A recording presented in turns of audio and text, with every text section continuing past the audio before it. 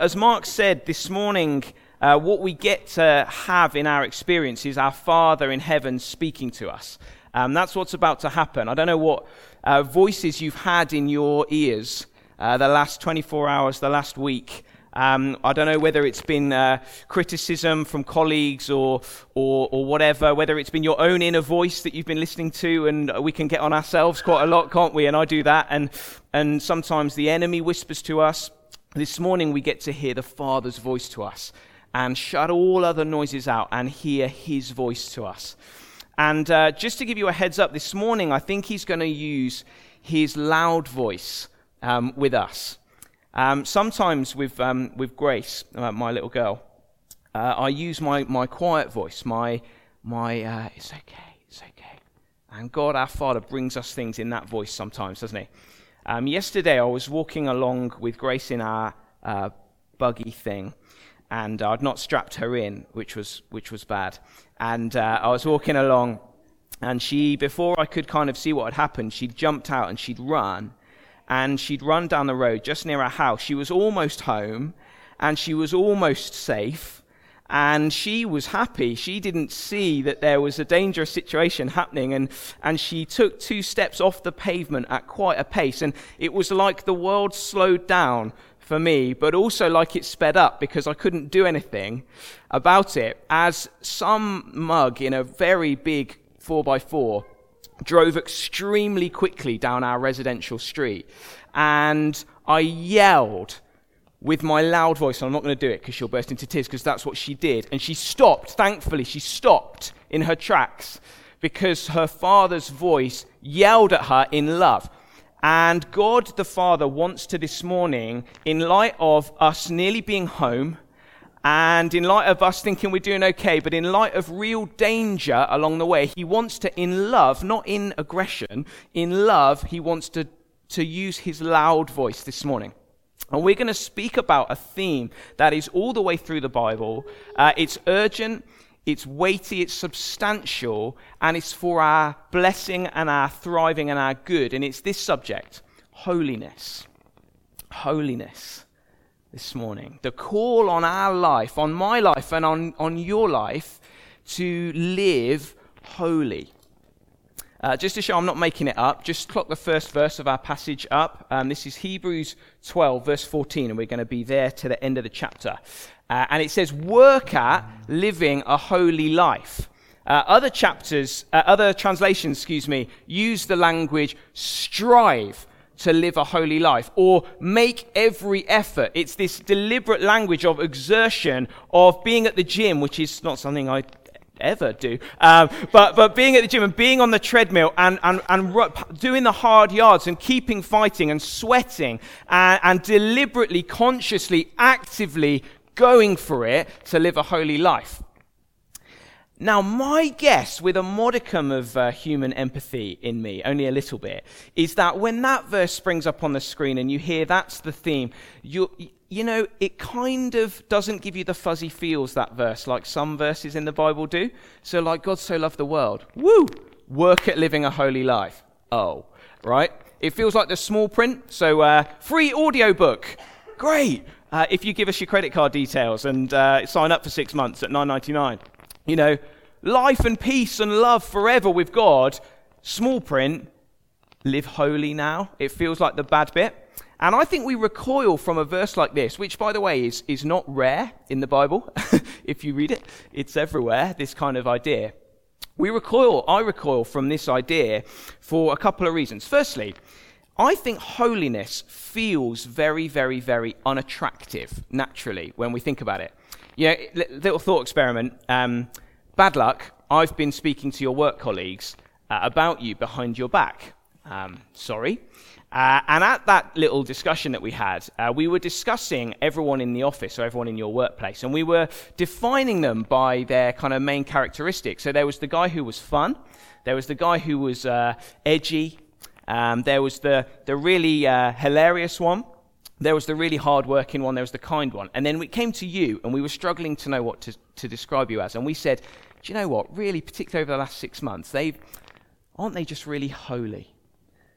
And do you notice how you would hate that instinctively? That you would much rather be all of the other things than to be known as the Holy One, because it feels to us like holiness is to have all of the fun, all of the life, all of the joy wrung out of us like an old flannel, and you just end up drying in the corner, tutting at all the normal people because you're gutted holy, right?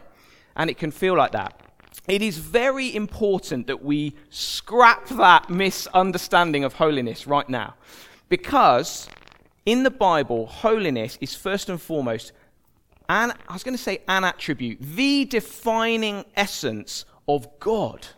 Okay, it isn't primarily a description of people. That's secondary, that we're to be holy. First and foremost, God is holy. That's who he is. He's holy in his love. He's holy in his justice. It's not one thing. It's not like he's loving, but he's also holy. All that he is holiness. That's the defining essence of who God is. Holy, holy, holy. We've sung it already. The Holy One of Israel. Be holy, says God, because I am holy. And so, come with me on the logic. If you are down on the idea of holiness, if you think holiness is rubbish, dull, lifeless, that reveals that you think that about God. Because God is holy. And we don't want to think that about God. Is that true about God? Is God lifeless? For you to become more like God, would that make you less lively? No. From God, all life comes, right? Everything you've ever seen on planet Earth or the blue planet or anything, any holiday, anything you've looked at, it all comes from him. He's the heartbeat of the universe. To become like him would to become more alive. Is God bland? Now, every color, culture, tongue, nation, everything comes from him. And so for you to become like him is not to be transformed into someone dull. It's to become transformed to someone colorful and alive. Okay, is God bland? Like he breathed out the universe. He's more interesting than you, right? Like he's got a decent CV on him. And for you to think, I'm not into being holy, is to say you'd rather be like you than like God. That's a bit vague for you, Jesus of Nazareth is God in human form. And when you look at him, is he someone you feel sorry for because he's a bit naff and a bit distant and a bit aloof? Like the guy is alive. He's every page of the Gospels. He's at a party. He's blessing. He's healing. He's bringing hope. He touches people who have no life and they get life. The guy is alive and well. And for you to be down on holiness is to say that you'd rather stay like you than become like Jesus. And that's really arrogant. Isn't it? Right? So holiness is not a negative thing, it's a beautiful thing.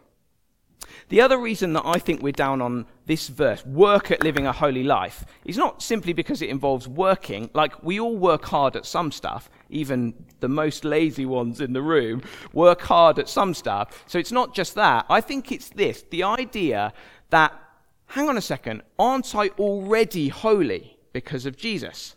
Right? True? True. Yeah? It's not a trick. Hasn't Jesus made us holy? Yes. Isn't that the whole message of Hebrews? That by the one sacrifice, Jesus once for all has made you already forever perfectly holy. Right? True. Completely true. But it's not the only thing that's true. And that's where we just need to just get careful in our understanding for 2 minutes.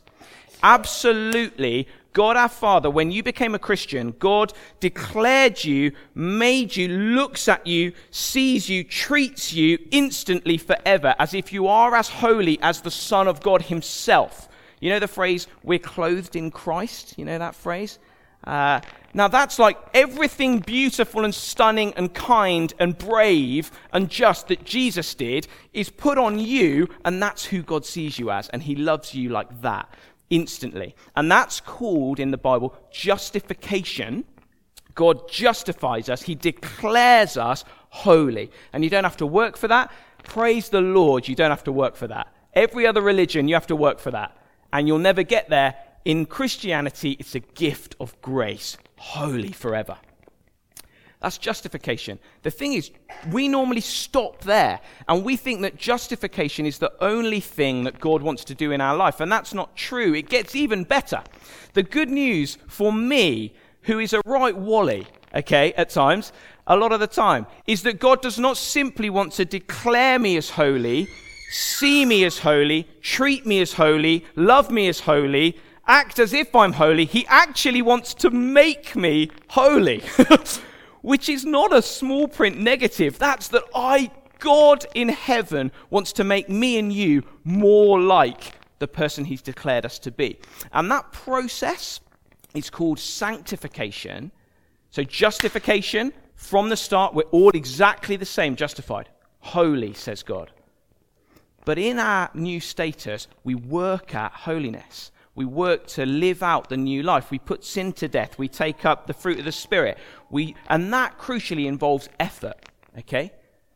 Now, God is working in you and me to grow us and sanctify us. And he's doing probably 98% of the effort on that, okay? And I don't know what the percentages are. It's probably 99. He's working in you. He's transforming you. He's progressing you from glory to glory. He's doing that. But he calls Christians to fight the good fight, to work hard at living a holy life. That's what this verse is about. So if you think that what I'm about to do, and I promise you we finished on time at South, so don't lose heart. If you think that what I'm about to do is give you nine motivations to become someone who's loved by God or become someone who's seen as holy by God, you'll just be depressed at the end of this talk and you will fail. And if you want that sort of message, go to another religion. You're already seen as holy by God. But what this talk is 9 motivations, yes, 9. And we finished on time. 9 motivations to, in light of the security of our new adoption and that we're totally in already, 9 motivations not to just go, well, I'll just sin for ages till heaven then, but why it matters that as Christians we take up the fight for holiness. Is that okay? It's just clear that we get that distinction. Otherwise, this will be a little depressing. Now, 9 motivations. And just to say, some of them are very light and happy and preach well, and some of them are hard. But God sees us on the pavement, running on the road, sees the 4x4, and in love, he uses his loud voice. That's what's happening this morning, okay? So point number 1, get serious about holiness in your life. Get serious about cutting out sin as a Christian, because if you're not holy, you won't see God. I said some of them are happy. Not this one. Verse 14 says this, work at living a holy life, for those who are not holy will not see the Lord. Fast forward, could be tomorrow, could be millions of years away, end of the world, Jesus returns. And the world is split into 2 groups of people at that moment. They are split into people who will be raised to be with God forever and raised to be away from God forever.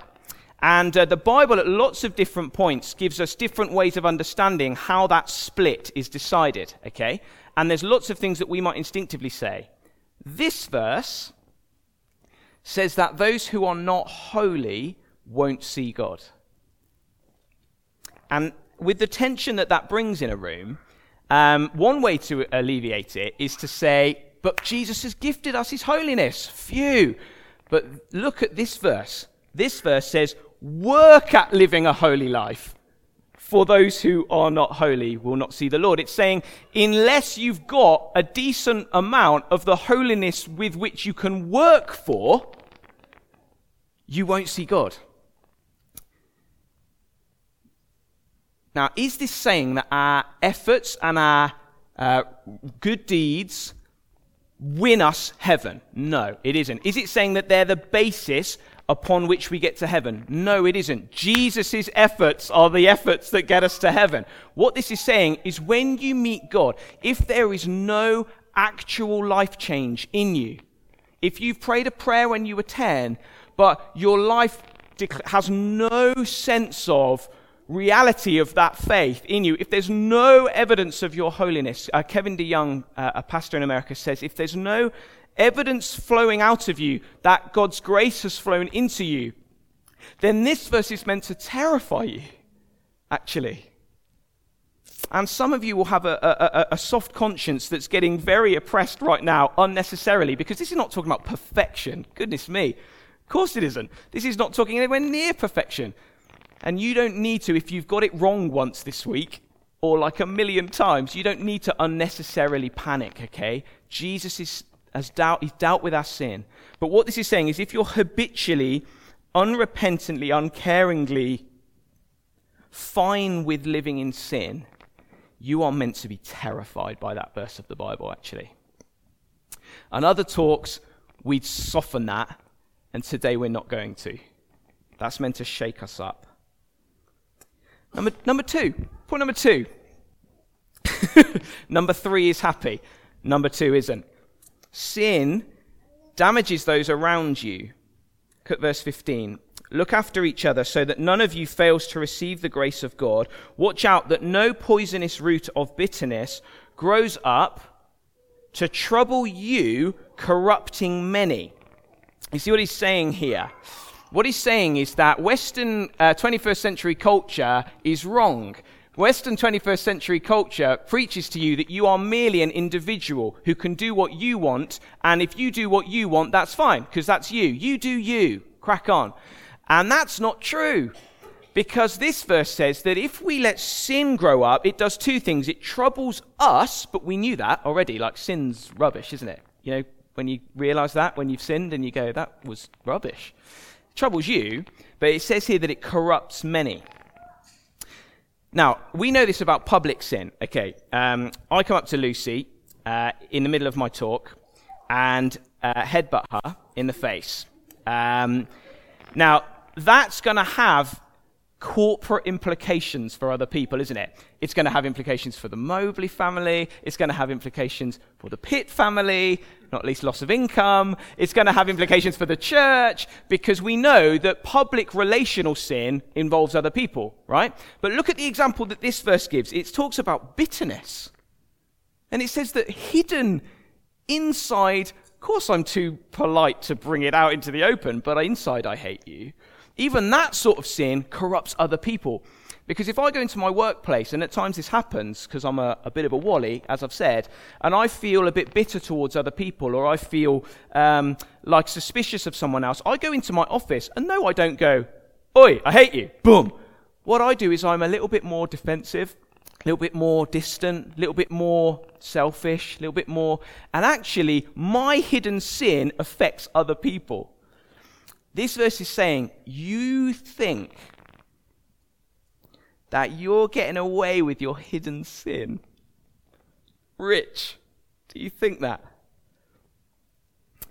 There's no private sin because it changes us and it affects many.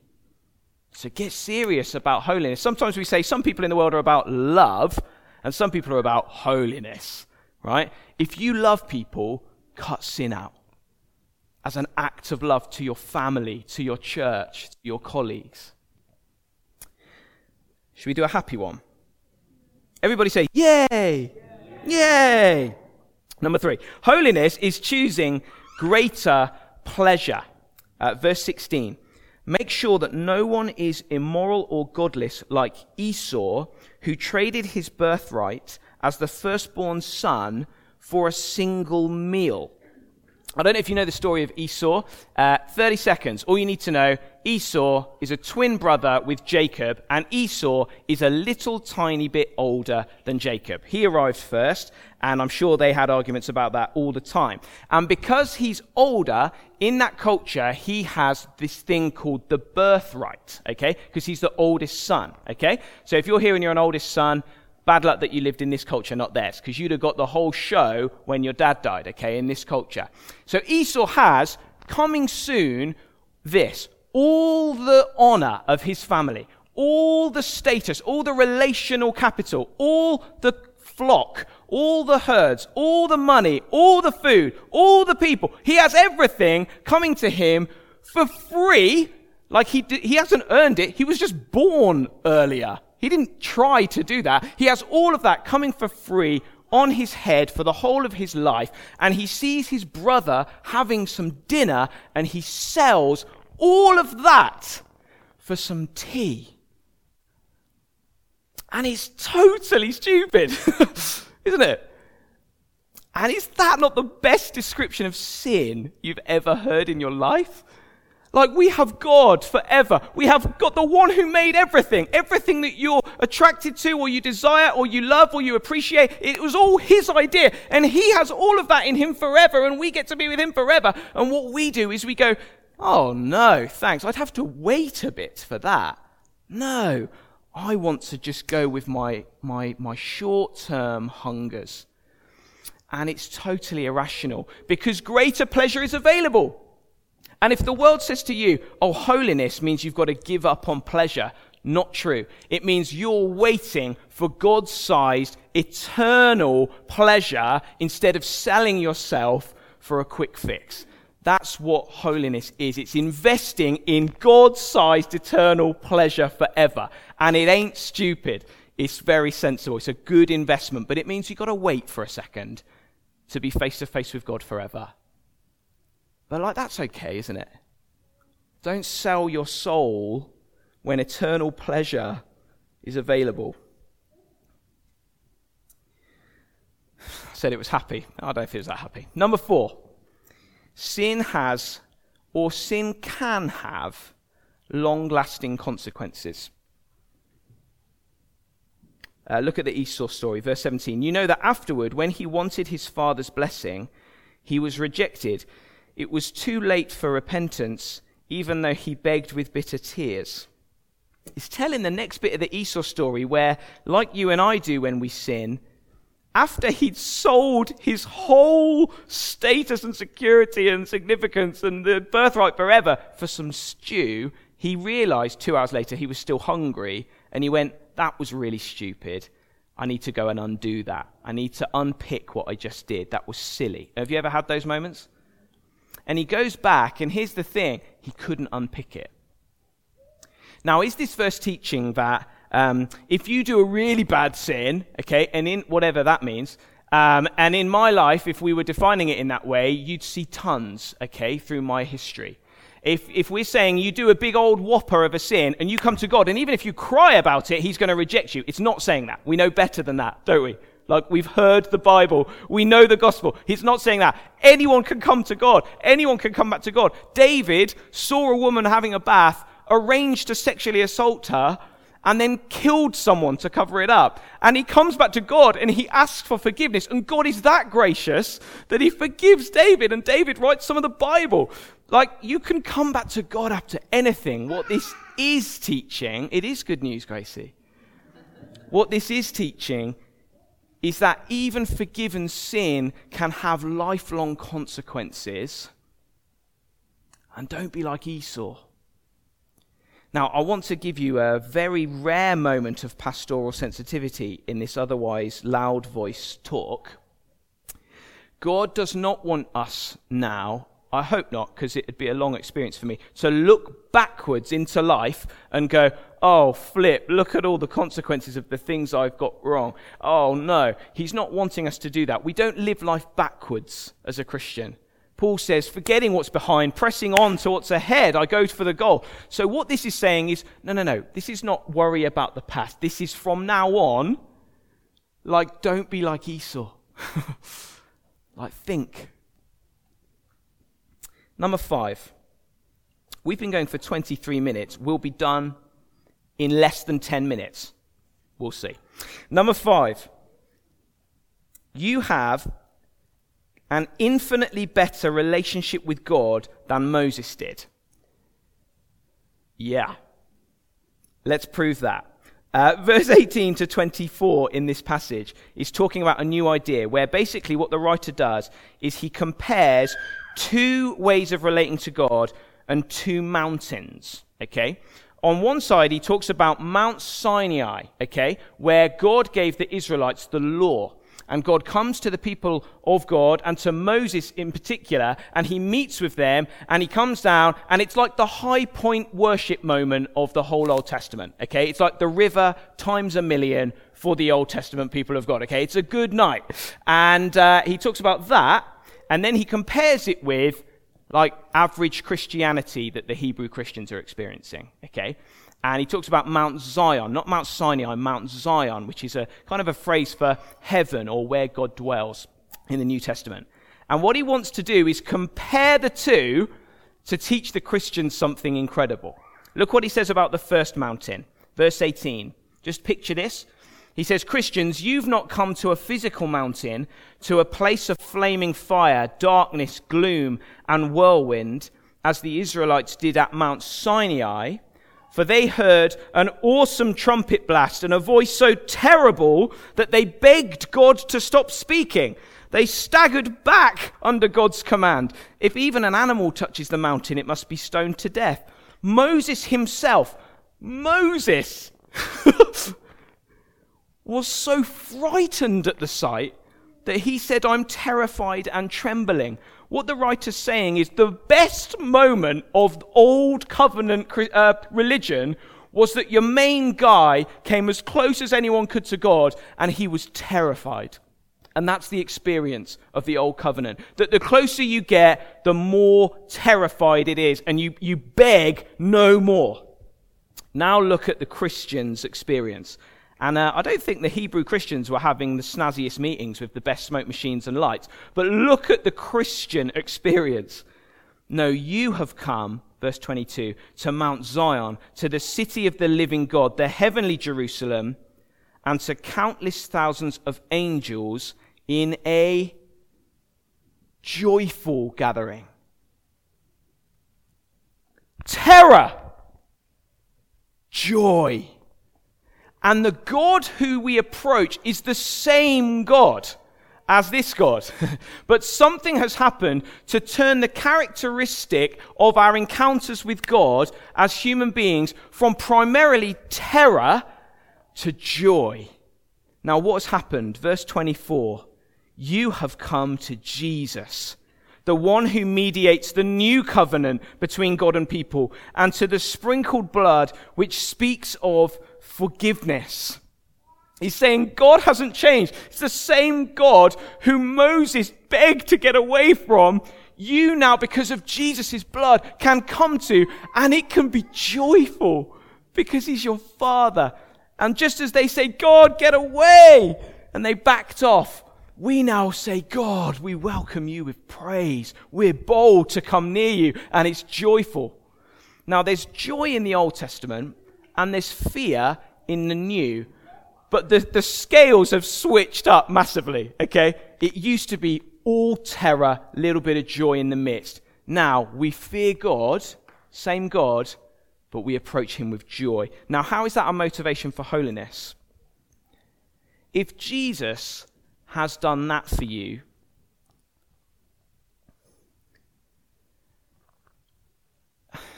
like, don't spit in his face with your life.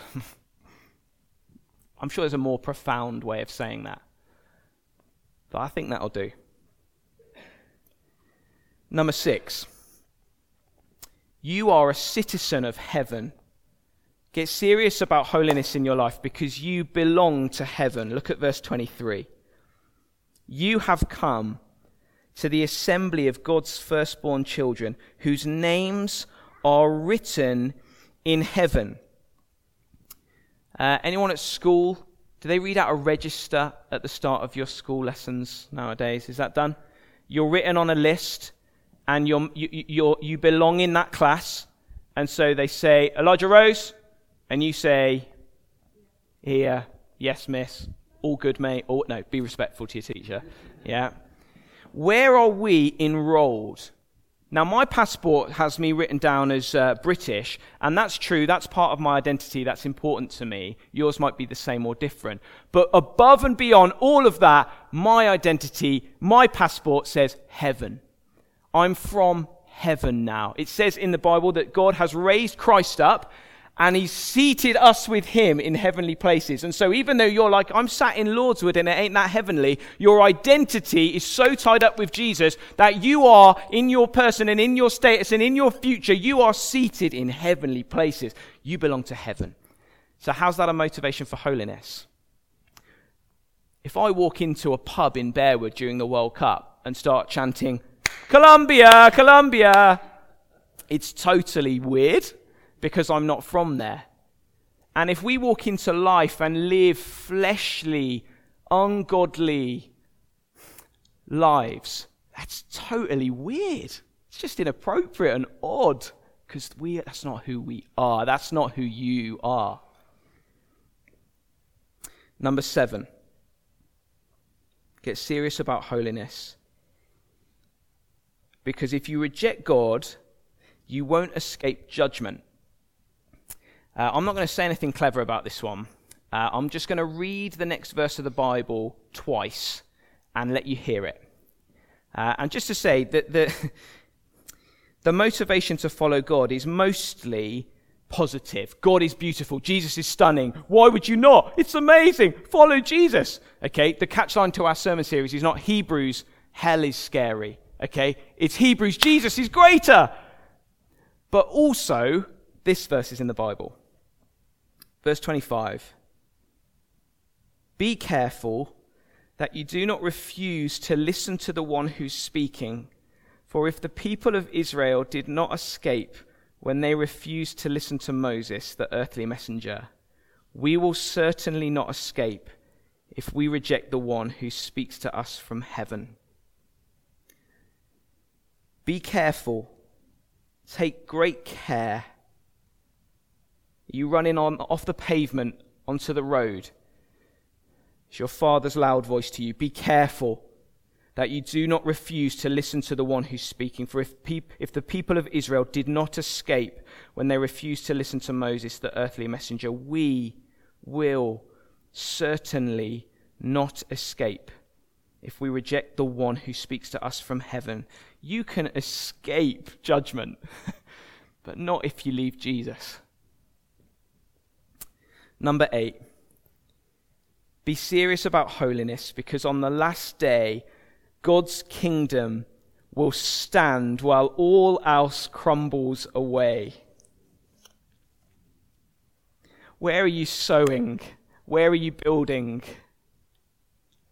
What are you living for? What are you pouring your time and energy and heart and soul into? Look at verse 26, speaking about the last day. When God spoke from Mount Sinai, his voice shook the earth. But now he makes another promise. Once again, I will shake not only the earth, but the heavens also.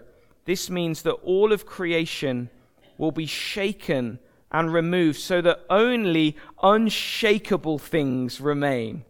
Since we are receiving a kingdom that is unshakable, let us be thankful and please God by worshipping him with holy fear and awe. It's like God saying at the end of time, he's going to sweep everything up, every way of living, every way of loving, every way of looking, and turn it all into a snow globe and shake the snow globe. And everything that is not built on the kingdom of Jesus Christ will wither away forever. And anything built on the kingdom of Jesus Christ will stand forever. Any decision you made to look stupid today for Jesus will not look stupid on that day. Are you passing up opportunities for relationships that you know would be ungodly because Jesus calls you to do that? That, can I just say something? That looks to the world really stupid today. It just does. It won't on that day. When you build on the kingdom of Jesus, when you sow to goodness and righteousness and look daft now, you will not look daft on the last day. It will be a very wise thing to have done. Just go with me. The foolish man built his house upon the sand. Just go with it. The foolish man built his house upon the sand. Come on. The foolish man built his house upon the sand, and the rain came tumbling down. The rain came down and the floods came up. The rain came down and the floods came up. The rain came down and the floods came up, and the house on the sand fell flat. The wise man built his house upon the rock. The wise man built his house upon the rock. The wise man built his house upon the rock, and the rain came tumbling down. The rain came down and the floods came up. The rain came down and the floods came up. The rain came down and the floods came up, and the house on the rock stood firm. Build on Jesus. Number 9. God is as holy today as ever. Why do you got to get serious about holiness? Because you don't want to look daft on the last day. Well, that's true. And because it affects other people. Well, that's true. And, because it feels a bit rubbish. That's true. Primarily, why do you get serious about holiness as a Christian? Our God is a devouring fire, a consuming fire. He is, not he was. He is that God from Sinai. And Jesus has gone to the cross and won us joyful gathering with that God. But if we believe that about the nature of God, we will not be blasé about sin. We just won't. We won't say, how much sin can I get away with while still being a Christian? We'll say, oh my goodness me, my God, I want to honor you. In view of God's mercy, I offer myself as a living sacrifice. It's not, where's the line, how far can I go? It's, where's my God, how near can I get to living for you? Our God is a devouring fire. Let me pray.